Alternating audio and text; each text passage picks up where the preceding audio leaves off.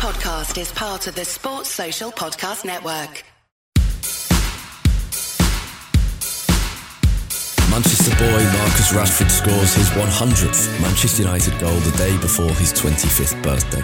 It's some achievement for a truly admirable young man who's making the most of his talent and his platform, of course. We'll be reflecting on that today, but also, of course, the victory that Marcus's goal gave us, a 1-0 win over David Moyes' West Ham, a result that leaves Eric Ten Hag's United fifth in the Premier League with a game in hand on two teams above us, Tottenham and Newcastle. A very warm welcome to the Manchester United Weekly Podcast. Thank you for joining us. I'm Harry Robinson and Jack Tate is here as always. After we review Sunday's game, we'll be previewing a big Europa League night in San Sebastian, Spain, with Real Sociedad set to prove tough opponents in the final game of the group stages. In the middle of the show, you'll get your youth loan and women's roundup, and we'll be playing Guess the Player again throughout the episode. Our patrons who support the podcast will also get a bonus Q&A at the end of the programme. If you want to hear that and get ad-free episodes earlier than everyone else, go to our Twitter at UTD Weekly Pod for more information on that. Jack, let's begin on Marcus Rashford. 100 goals. He turns 25 on the day we're recording this, Monday, 31st of October. It's a fantastic achievement. And he's the 22nd United player to get to 100 goals. And interestingly, and I know this because I'm an ancient United history nerd, many years ago, when it was Newton Heath and United, 100 goals was the point where all of United's great goal scorers seemed to stop and get stuck on. So the first great Newton Heath goal scorer, Joe Cassidy, left on his 100th goal. Then George Wall finished on 100 goals, and Sandy Turnbull was the first to go above that and get 101. Brian Robson famously finished on 99 as well. Let's hope that Marcus Rashford doesn't have the same fate, but it's a wonderful achievement. And on the day, on the 85th anniversary of the homegrown record of 4,164 games in a row with the academy graduate in the matchday squad, it's brilliant, isn't it?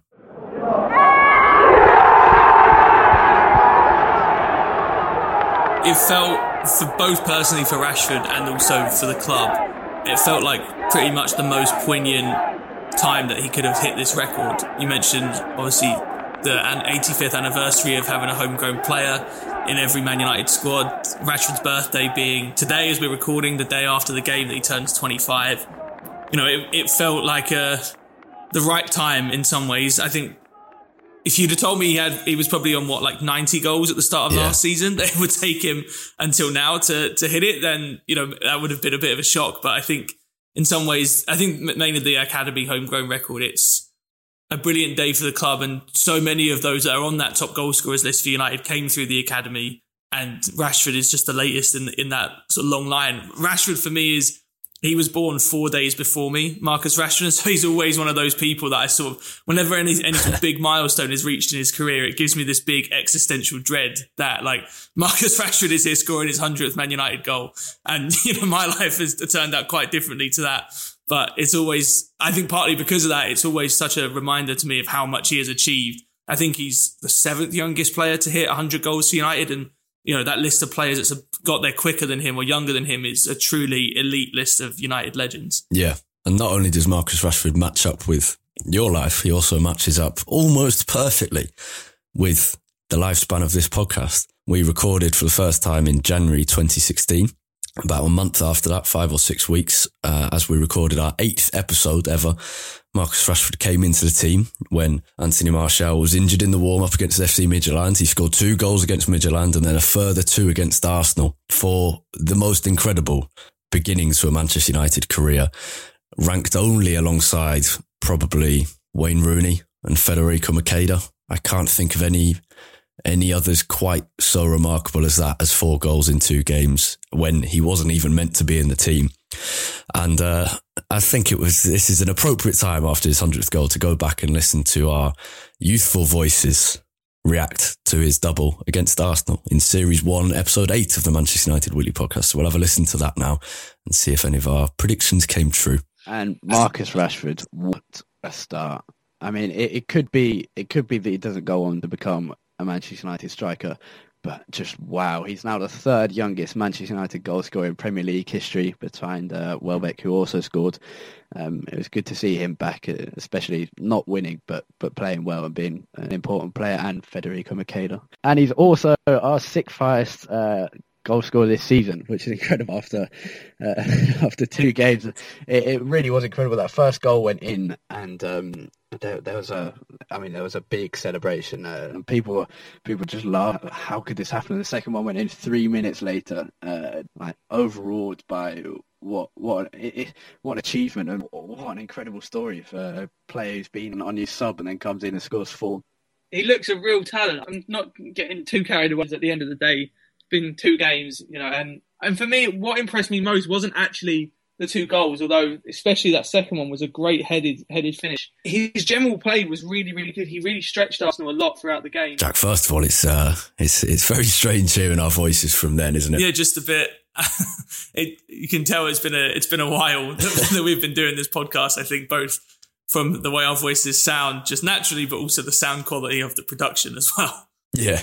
And it was interesting listening to that. I think in fact you even say that, look, whatever he goes on to do, this has been the most incredible start. But you picked out various bits of his overall performances where it seemed that this was not just a great goal scoring performance, it was a really good display, and it was an incredible week. And he has gone on. How would you assess how he's gone on since then? Is this the potential that we expected? I think for me, it is. From that moment, this is the best I would have hoped for from that moment after the Arsenal game. If you ask me what I might have hoped for, say, after midway through Ole Gunnar Solskjaer's time in charge, I might have hoped for even more. But I think after the Arsenal game, this is if we knew he was going to score 100 goals before his 25th birthday, we would be very, very pleased with that. Yeah, it's a bit of an odd one, because I think Rashford has always had this tag, both among United fans and outside, to be fair. I think that they always feel like there should be more to come. And there's maybe this feeling that he hasn't quite ever reached the heights that we think that he should have. And I think in part it's because he's never become a true global kind of superstar. He's never had that season where he's sort of banging in 30 goals. And maybe that's because he has been obviously shoved into the limelight a lot quicker than we ever expected. He's had a lot of growing to do as a footballer. I mean, you're right that after the Arsenal game from that first week, 100 goals before your 25th birthday for Man United, you couldn't really ask for that much more than that. I think there was that point, like you mentioned, sort of under Ole Gunnar Solskjaer, where it felt like he was ascending to that sort of next level to become, one of the truly great players in the Premier League, and he hasn't quite reached that. There was a time when he was compared to Neymar and Mbappe.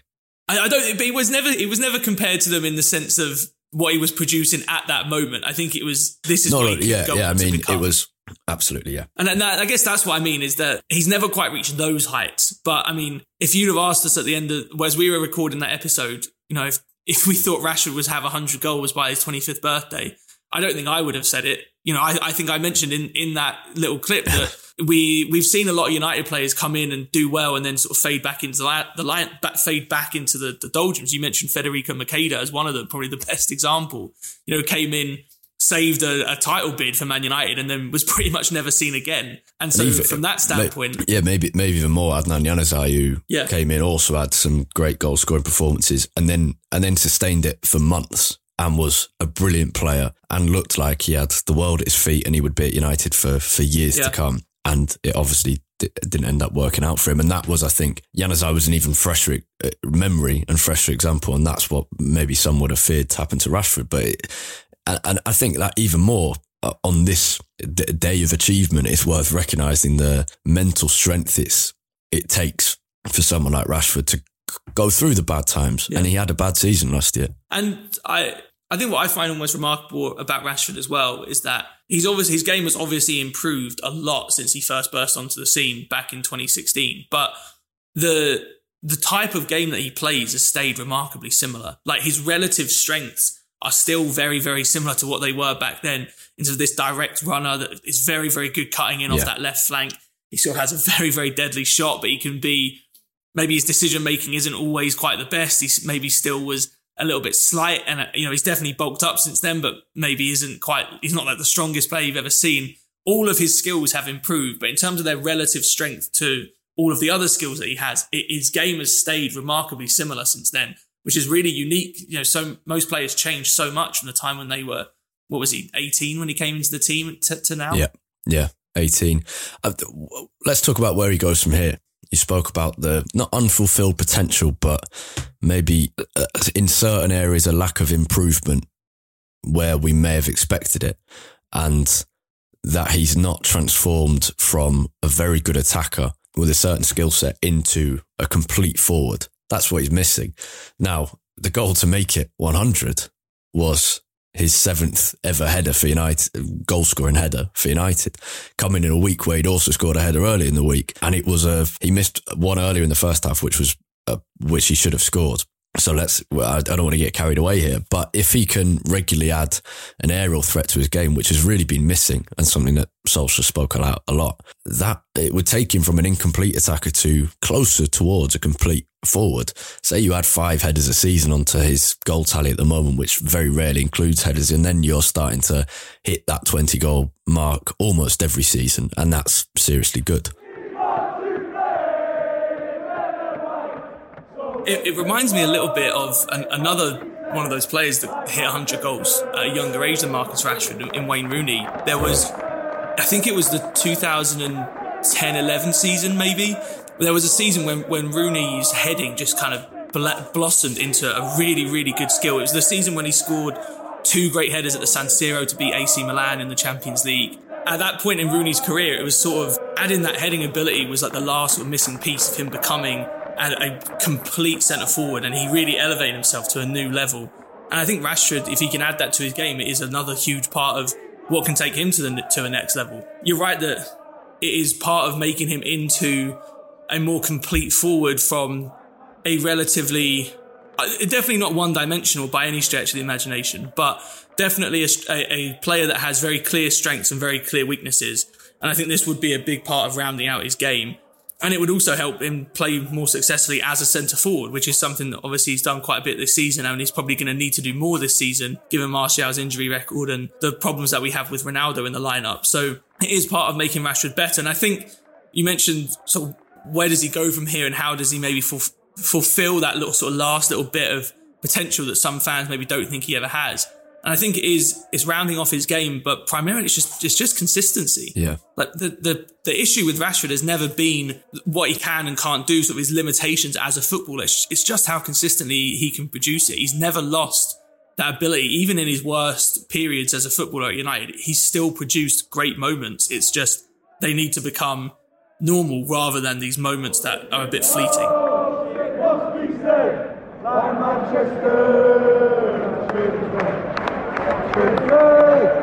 Yeah, and he needs, I think we've seen in the past Rashford be one of United's leading players, or at least leading forwards, and not have a great deal of support around him and have a lot of the goal scoring burden placed on him, which he is having in the very recent past, not the whole season, but in the recent last few weeks. He's going to need some support, because what we saw is after that period was burnout and injuries. But I think part of the key is just the mentality and the environment which he's in.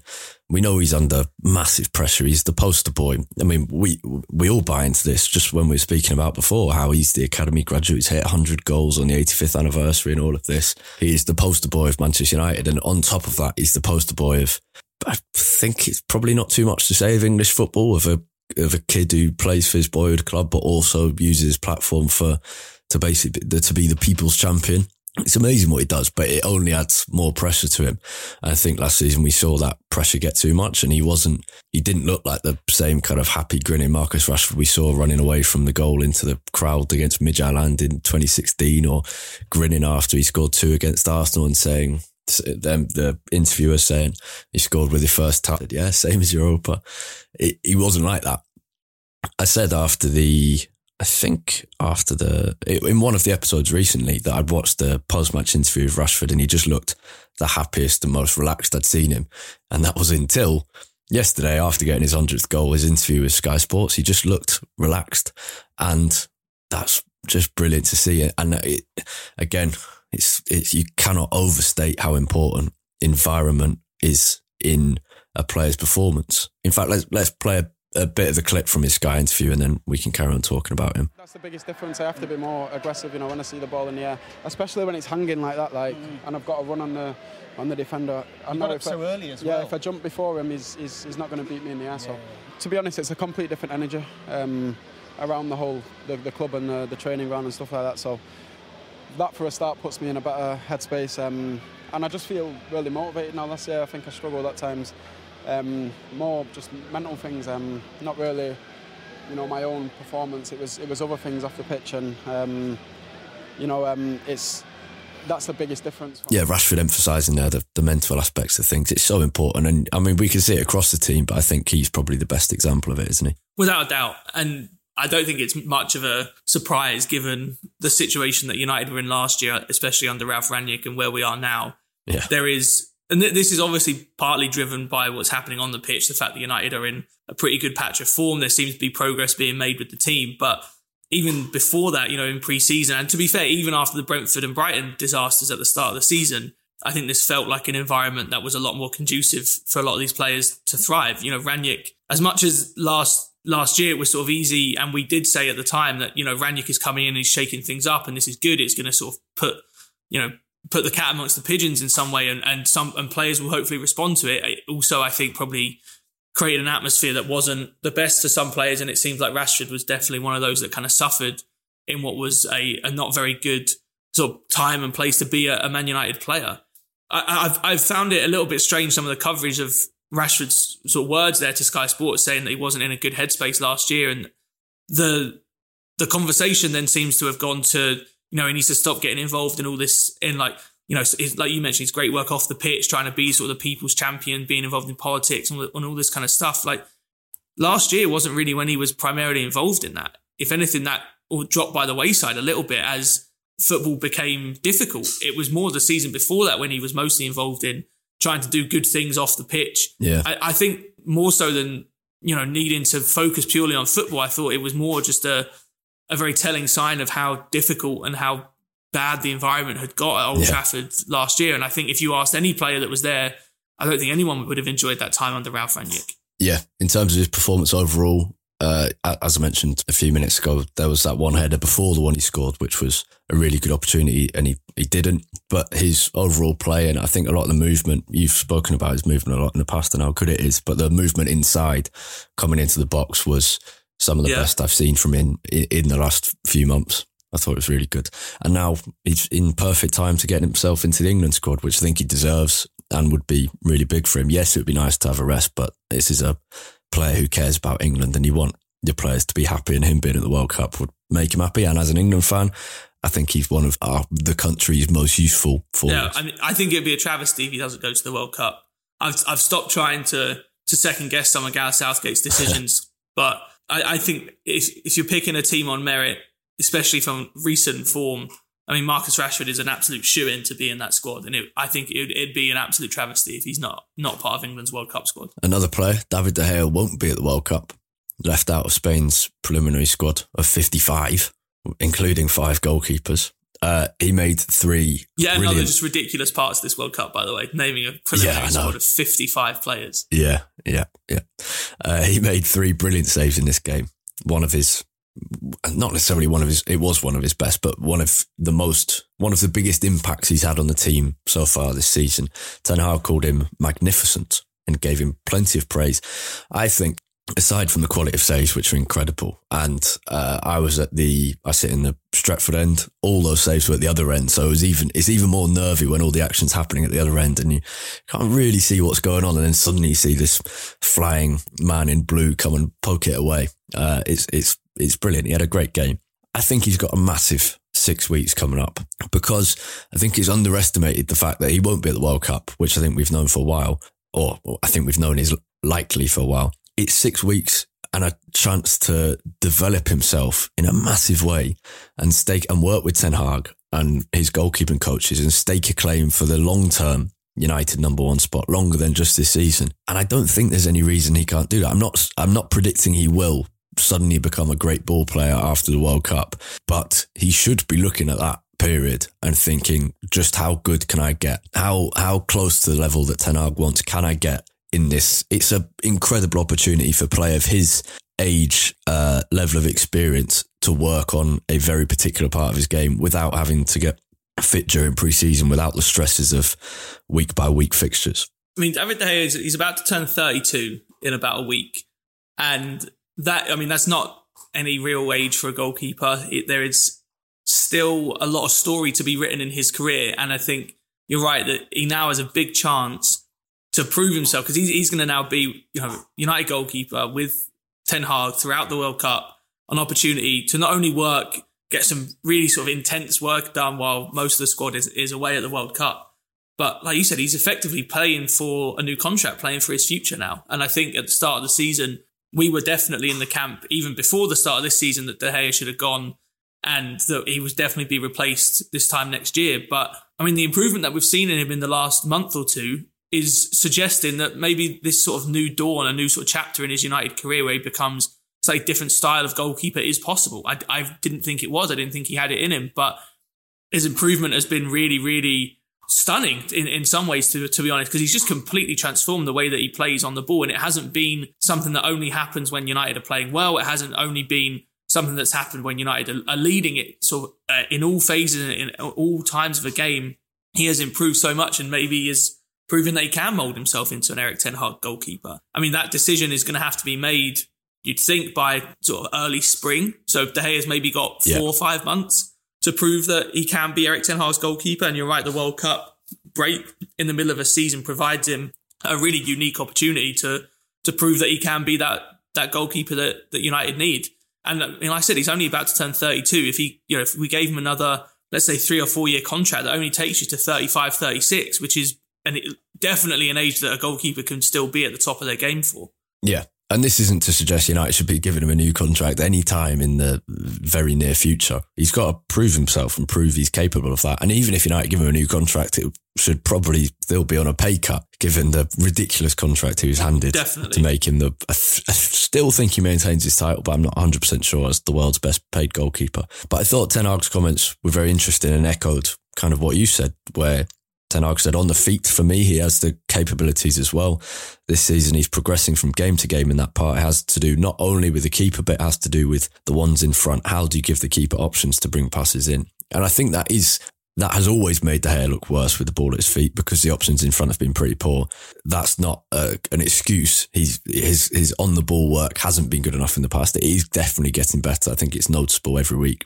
But still, the options given, especially in this game, by Maguire, Shaw, Dalot and Martinez and the midfielders weren't at the level that would make De Gea's life easier and make the team better. So that's definitely going to be one to work on. We're going to talk... and to be fair, it's not actually just been with the ball at his feet. He's also been so much more proactive coming off his line. Came out, there was a very close one. In the first half. Yeah, right. I mean, to be honest, I saw Maguire chasing Benrahma and thought, oh God, Benrahma's in. And then saw De Gea coming out, and I was so shocked to see him anywhere even thinking about coming out there. I didn't think he would get it, but he judged it perfectly. And again, that's been a feature of the last sort of 6 weeks or so. He's done that plenty of times. Yeah. Let's have our first guess the player clue. It's you answering this time and me providing. After the clue, we'll talk about how United saw the game out, the overall performance, a little bit about the defence, and a bit about Casemiro and Ronaldo, I think. And then we'll move on to Youth Alone and Women's Roundup before previewing the Real Sociedad game. But time for the first guess the player clue. Jack, you ready? Yeah, let's do it. I joined Manchester United in January 2007 and scored on my debut, having played for one mega famous European club in stripes and another mega famous European club in hoops. I'll repeat it in a second, but just a reminder of the rules. There's 3 clues. If you guess after the first clue and get it right, you get 3 points, 2 points, and so on until the final clue. This clue: I joined Manchester United in January 2007 and scored on my debut, having played for one mega famous European club in stripes and another mega famous European club in hoops. The first one is deliberately hard. Any kind of ideas?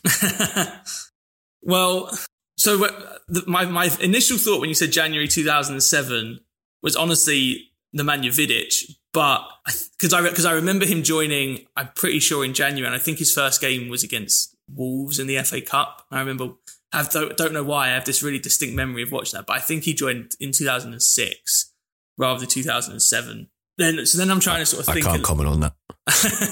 And then I'm trying to think a little bit about the teams, famous teams that play in stripes. The ones that sort of come to mind, Inter Milan really come to mind, as do AC. I know Vidic did play for Inter Milan, but I still don't. I still think he joined United too soon. You said both of those teams, the stripes and the hoops, were before he joined United. Yeah, before having played for. Yeah. Well, I'll let you think it over, and we'll carry on talking. Yeah, I don't have any answers after the first clue, but I've got some names to sort of keep in mind. Cool. Let's talk about the overall performance. It was a good first half and a poor second half. Is there anything else to add on that? Definitely, yeah. I remember a period like this under Solskjaer where we had a lot of good 45 minutes spells, or even shorter than that, as was the case in this particular game, I think.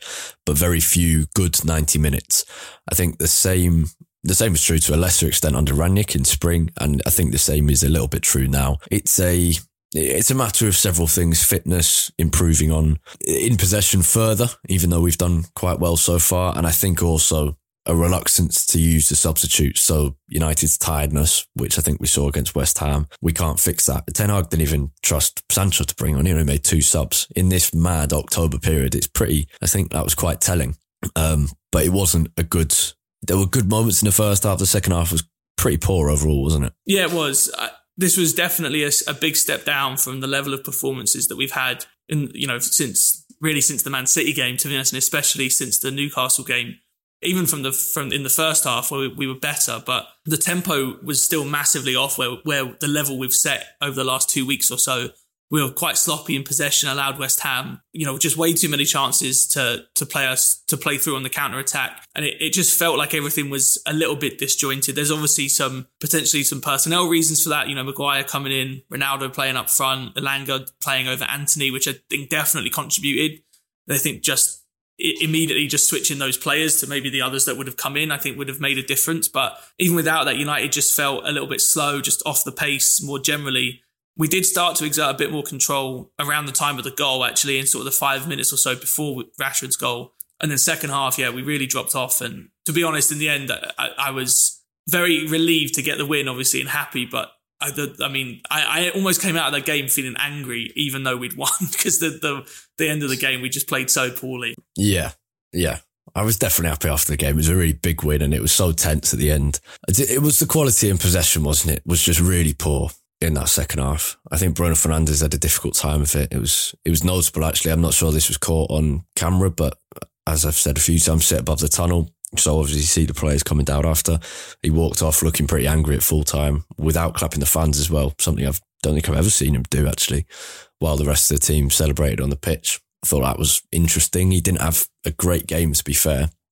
But yeah, it was that mix of, we just gave away the ball too much. And that's explainable a bit from tiredness, because the team worked very hard and it's a very crammed set of fixtures. But what's the long-term fix, do you think? Well, it's difficult because we've seen United play much better in possession over the last sort of 2 or 3 weeks. And so you think, well, the fix is, it's clearly there in the players. It's just for whatever reason, this was a poor performance. I think a big one was, Ronaldo's part in it is definitely something, because I think it's difficult because Ronaldo does try to come short quite often, but the options he's giving when he comes short are often they're not particularly impactful in the game. They don't really drag any defenders out. He's not stretching a team. And so I think that definitely plays a role in it. I think, to be honest, it was also just about better decision making. There were so many times in the game where United got themselves into decent positions, but various players were making poor decisions, and that was really all across the front line. And then that front four, I've rarely seen a United front four look more disjointed and less sort of coherent than that. And it was really, really notable to me that there were so many occasions when they were just completely on a different wavelength to each other, just trying things that were never going to come off, or making completely opposite runs to what you would expect and seemingly what the player on the ball would expect. And it's obviously a front four that maybe played together a few times last season, I guess, but definitely haven't had much time to play together this season under Ten Hag.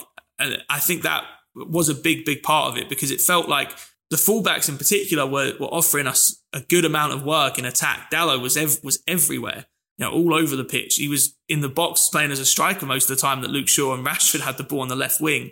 Shaw himself was getting forward and providing a good outlet on the left. It felt like just every time the ball went into any of those front four, the attack just kind of broke down. Yeah, definitely. I think Anthony was missed because, as you mentioned, Dallow's role is really interesting, and he's improved massively. I've had my doubts about him in the past, and I still maintain he still needs to get better, but he's really improved and becoming a key player for the team. And a really nice interview in the Times this weekend as well, where he speaks a bit about his personal life, was actually really interesting. But it's difficult because of that role where he comes inside and acts as kind of as you said, it depends where United have possession, but sometimes as a kind of second number 10, other times as another midfielder, sometimes even as a kind of a striker. But because he comes in, you need your right winger to be really good on that wing. And Anthony has not been perfect, but he holds that width and gives you some quality. And Elanga didn't have a great game this time round. Anthony with a slight injury, that's why he's missing out. So we missed Anthony a lot, or at least we missed a presence on that right wing to make up for Dallow's absence. Yeah, Anthony made a massive difference not being in the team. I mean, Elanga himself didn't have a great game, was very rarely involved in that first half, but it's more just the profile that Anthony brings. The ability to have someone who will hold the width when we're in possession, and his movement will hold the width really well, but then his movement on the ball, his obviously his classic move is to come inside, and I think that obviously has its downsides because you don't stretch teams quite so much, but I think some of the link-up play that Anthony's capable of producing with Bruno Fernandes and whoever's playing at striker, it is really notable how much we missed that with Elanga in the team. The ball just broke down so much. And I think Dallow, his movement, like I said, he was everywhere. And when Anthony's on that wing, Anthony can sort of hold down that wing on his own because he's quite press resistant on the ball. And so it's quite rare that he's going to get sort of just crowded out, I guess. But Elanga doesn't have that ability. And so when Dallow was making all these runs beyond him, Elanga too often just didn't really have many options. And again, the attack would kind of break down as soon as it came out there. It's also just a thing of, again, it's a player who his natural position is playing on the right. Elanga is another forward that would prefer to play on the left if given the choice. And I think we're really seeing how much benefit Anthony brings as someone who naturally enjoys playing on that right side and is suited to doing it. I thought Ronaldo had some good bits of play, but too much drifting out to the left without purpose or without the drive back in, which Rashford was offering a lot more of when he obviously was starting on the left, but when he was on the left and didn't have the ball, or he would be part of the move and then drive into the centre of the box. We didn't see that enough with Ronaldo, and then a few big missed chances, including that one header that really had Ronaldo written all over it. That's his typical goal, but he headed over the bar, so another not great game from him. But he did work very hard, but I think some wasted energy, I think. And towards the end, he won a few balls from clearances that did help us get a little bit of respite towards the end. Yeah, definitely. And there was some times when he did get himself into some decent positions and was able to receive the ball kind of on the half turn with a defence in front of him, one in the first half that led to a shot from distance early on in the game. I think what frustrates me, though, about watching Ronaldo at the moment is I don't really understand how a striker can both not really ever be in the box when we get into good crossing positions, but also doesn't really add anything in the build-up play either. He's got to get in the box more. That is, I think, my biggest...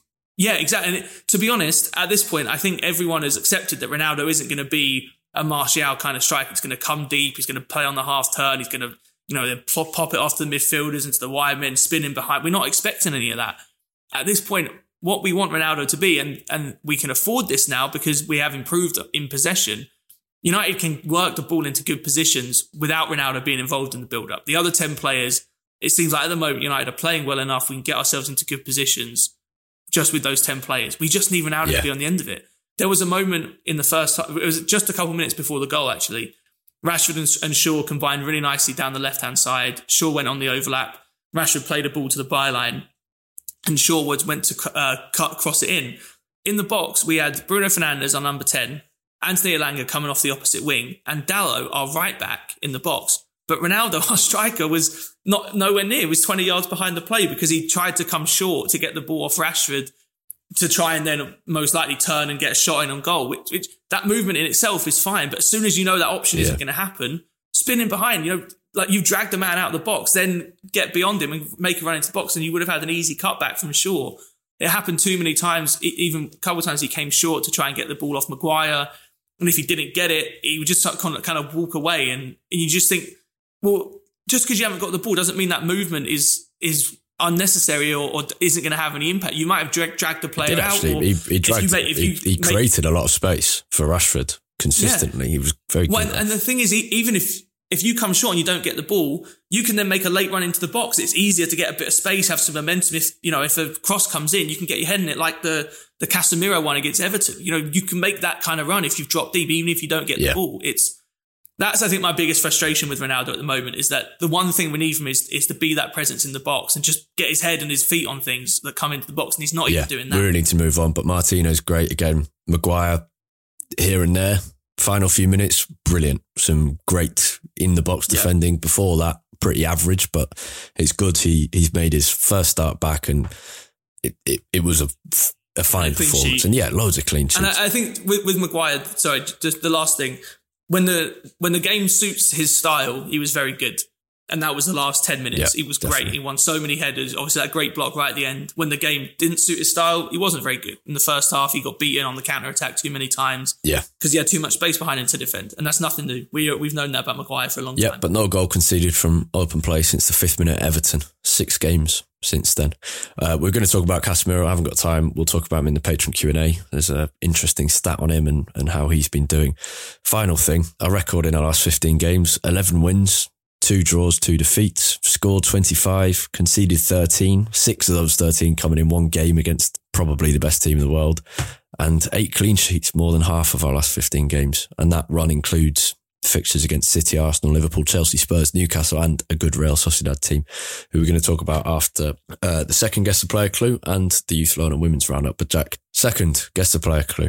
The first having been, as a reminder, I joined Manchester United in January 2007 and scored on my debut, having played for one mega famous European club in stripes and another mega famous European club in hoops. Okay, before you give me the next clue, I'm thinking now that you might have been sneaky and tried to give a player that didn't join United permanently. And so I'm thinking Henrik Larsson is my thought, but I want to hear the next clue first. Okay. This might or might not confirm it. I played 106 times for Sweden, scoring 37 goals. I'm going to go Henrik Larsson.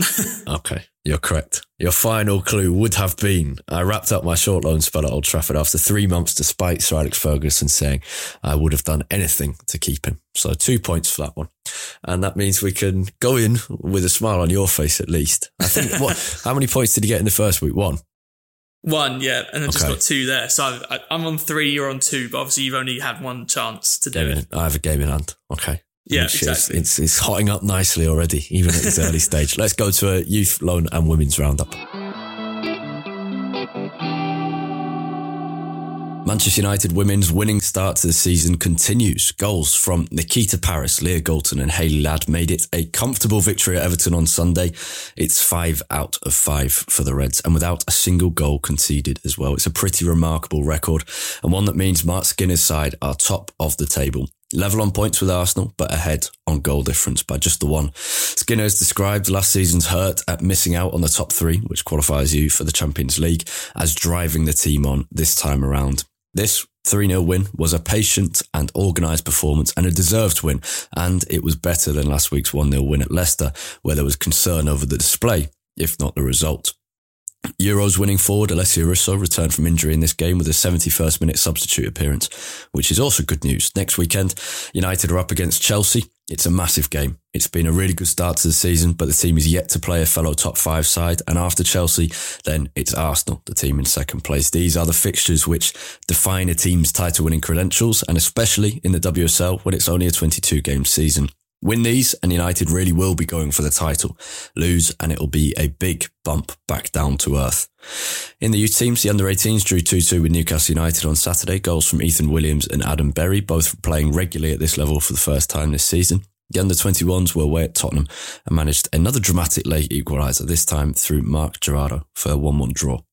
In loan news, the standout performer of the week was Ahmad at Sunderland. He's enjoying a fruitful loan spell at the Black Cats and drew further praise from their manager Tony Mowbray, playing a big role in a 1-1 draw against Luton. Tony Mowbray said, Ahmad was amazing today. Amazing. Not just the saves he drew from their keeper, but his intensity and aggression to win the ball back. I trusted him in central midfield at the end there, which says everything. Really impressive, and that's what he has to do. Two United loanees played against each other. Ethan Laird and Hannibal. Laird for QPR, Hannibal for Birmingham. Birmingham, the side of Hannibal, winning 2-0 on Friday night. Hannibal did well, assisting, I think, the second goal from memory. Caught a bit of that game, and both of them look good, and Hannibal's having a pretty good time at Birmingham City, and it's exactly what he needed, some exposure to regular senior football and learning about the mental side of the game as much as the physical or the technical. Also in the Championship, Alvaro Fernandez played 86 minutes for Preston North End in a 2-1 home win against Middlesbrough. Not a great game of football, but Fernandez did okay. And that's about it in terms of loanees. There's a few senior people involved. Dean Henderson had a bad time in a 5-0 defeat away to Arsenal. Not his fault, but a bad defeat. And Alex Telles is still playing for Sevilla, who are having a really bad season at the moment in La Liga. I think they're either just inside the relegation zone or one or two places above, and they had a 1-0 defeat to Rayo Vallecano this weekend as well. Okay, Real Sociedad on Thursday. The early kick-off on Thursday. It's a massive game. Just a very quick run-through of how Real Sociedad are doing. They were beaten by Real Betis. 2 late goals on Sunday, 2-0 defeat. Betis in good form themselves. They sit just above Real Sociedad after that win. La Real now 5th in the table, the same as us. Coincidentally, they have 7 wins from 12 games, 1 draw and 4 defeats. And obviously they have 5 Europa League wins in addition to that, and we only have 4. They have lost their last 2 in the league, the other being a surprise defeat away at mid-table Valladolid. Let's talk about the game first, and then we'll wrap up with me relishing in the fact I'm about to go to Spain on holiday and enjoy the game. The game's going to be difficult. I'm medium confident. We need to win by 2 goals is the long and the short of it. Yeah, it's a bit of a strange one, I think, to gauge sort of my confidence level, because I am quite confident United will win. I'm not so confident we'll win by 2 goals. I mean, we've only take away the Sheriff game, the 2 games against Sheriff.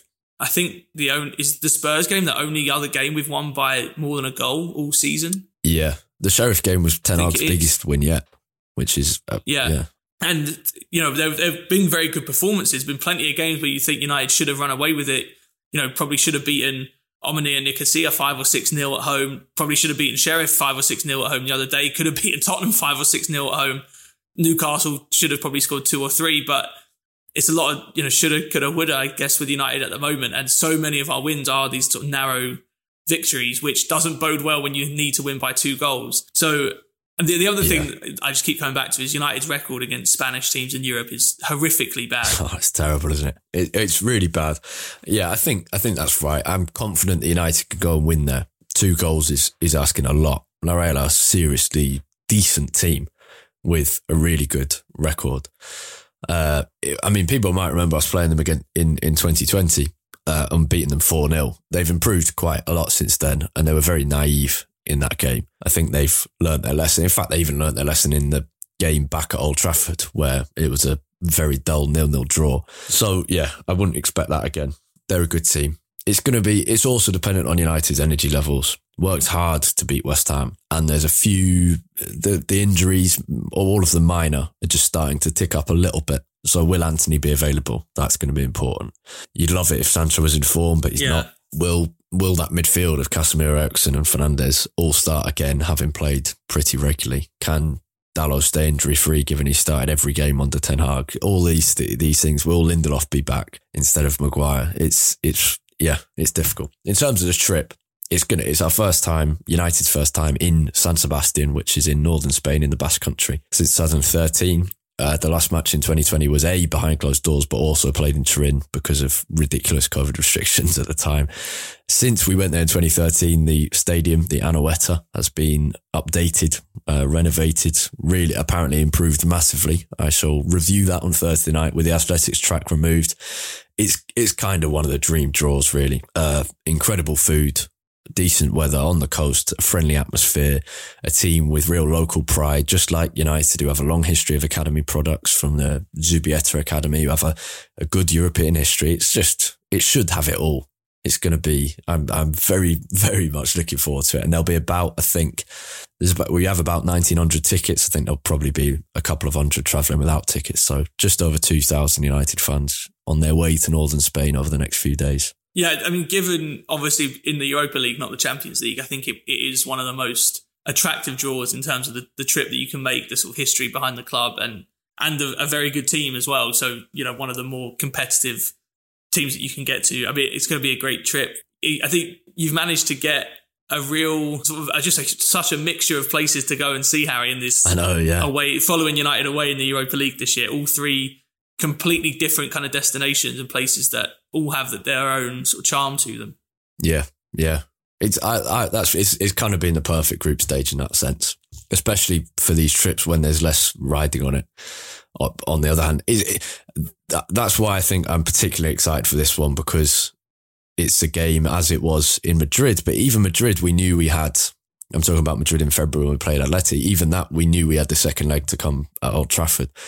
This is the first time, I think, post-COVID where we've really had something immediate on the line. And yes, it's not a place in the competition, but it is something. We know we have to go and get there and get a very specific result, and that will make it a bit of a rarity for the group stage and really exciting. So I'm really looking forward to it. But yeah, the variety of places has been brilliant. And that's what I've spoke to so many people out there. And I wanted to know the reasons why. People might have seen me tweeting about this. They might have heard me do some stuff for the official United podcast. I just wanted to ask, I know why I go. It's to see places I wouldn't normally see and the sense of community and all of that. I wanted to see if that was the same with everyone else. And it is. And that's why people love the Europa League, because it takes you to places you wouldn't normally go. We better wrap up there. Actually, since it's an important game, let's have a score prediction for the first time in a while from you first. I think United are going to explode finally under Ten Hag, and they're going to win 4-1. You think so?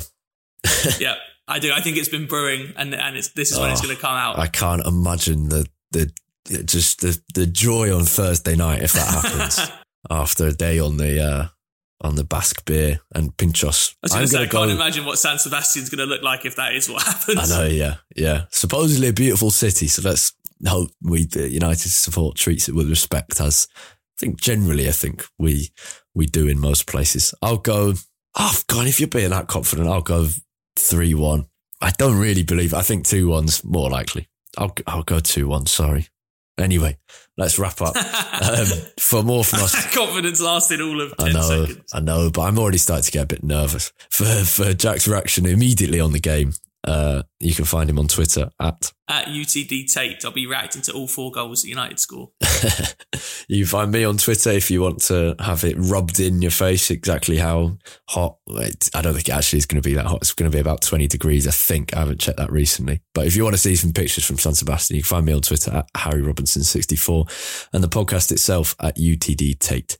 Sorry, the podcast itself at UTD Weekly Pod. That's POD at the end there. We're going to go into a patron Q&A. If you want to sign up to be a patron for as little as 37p a week, you can go to our Twitter and you can find out information there. We're going to talk about transfers and about Casemiro and maybe a bit about Rashford as well. So otherwise, we will speak to you on Friday morning, hopefully after United have smacked Real Sociedad and gone into the round of 16 straight of the Europa League. Until then, have a great week. Goodbye.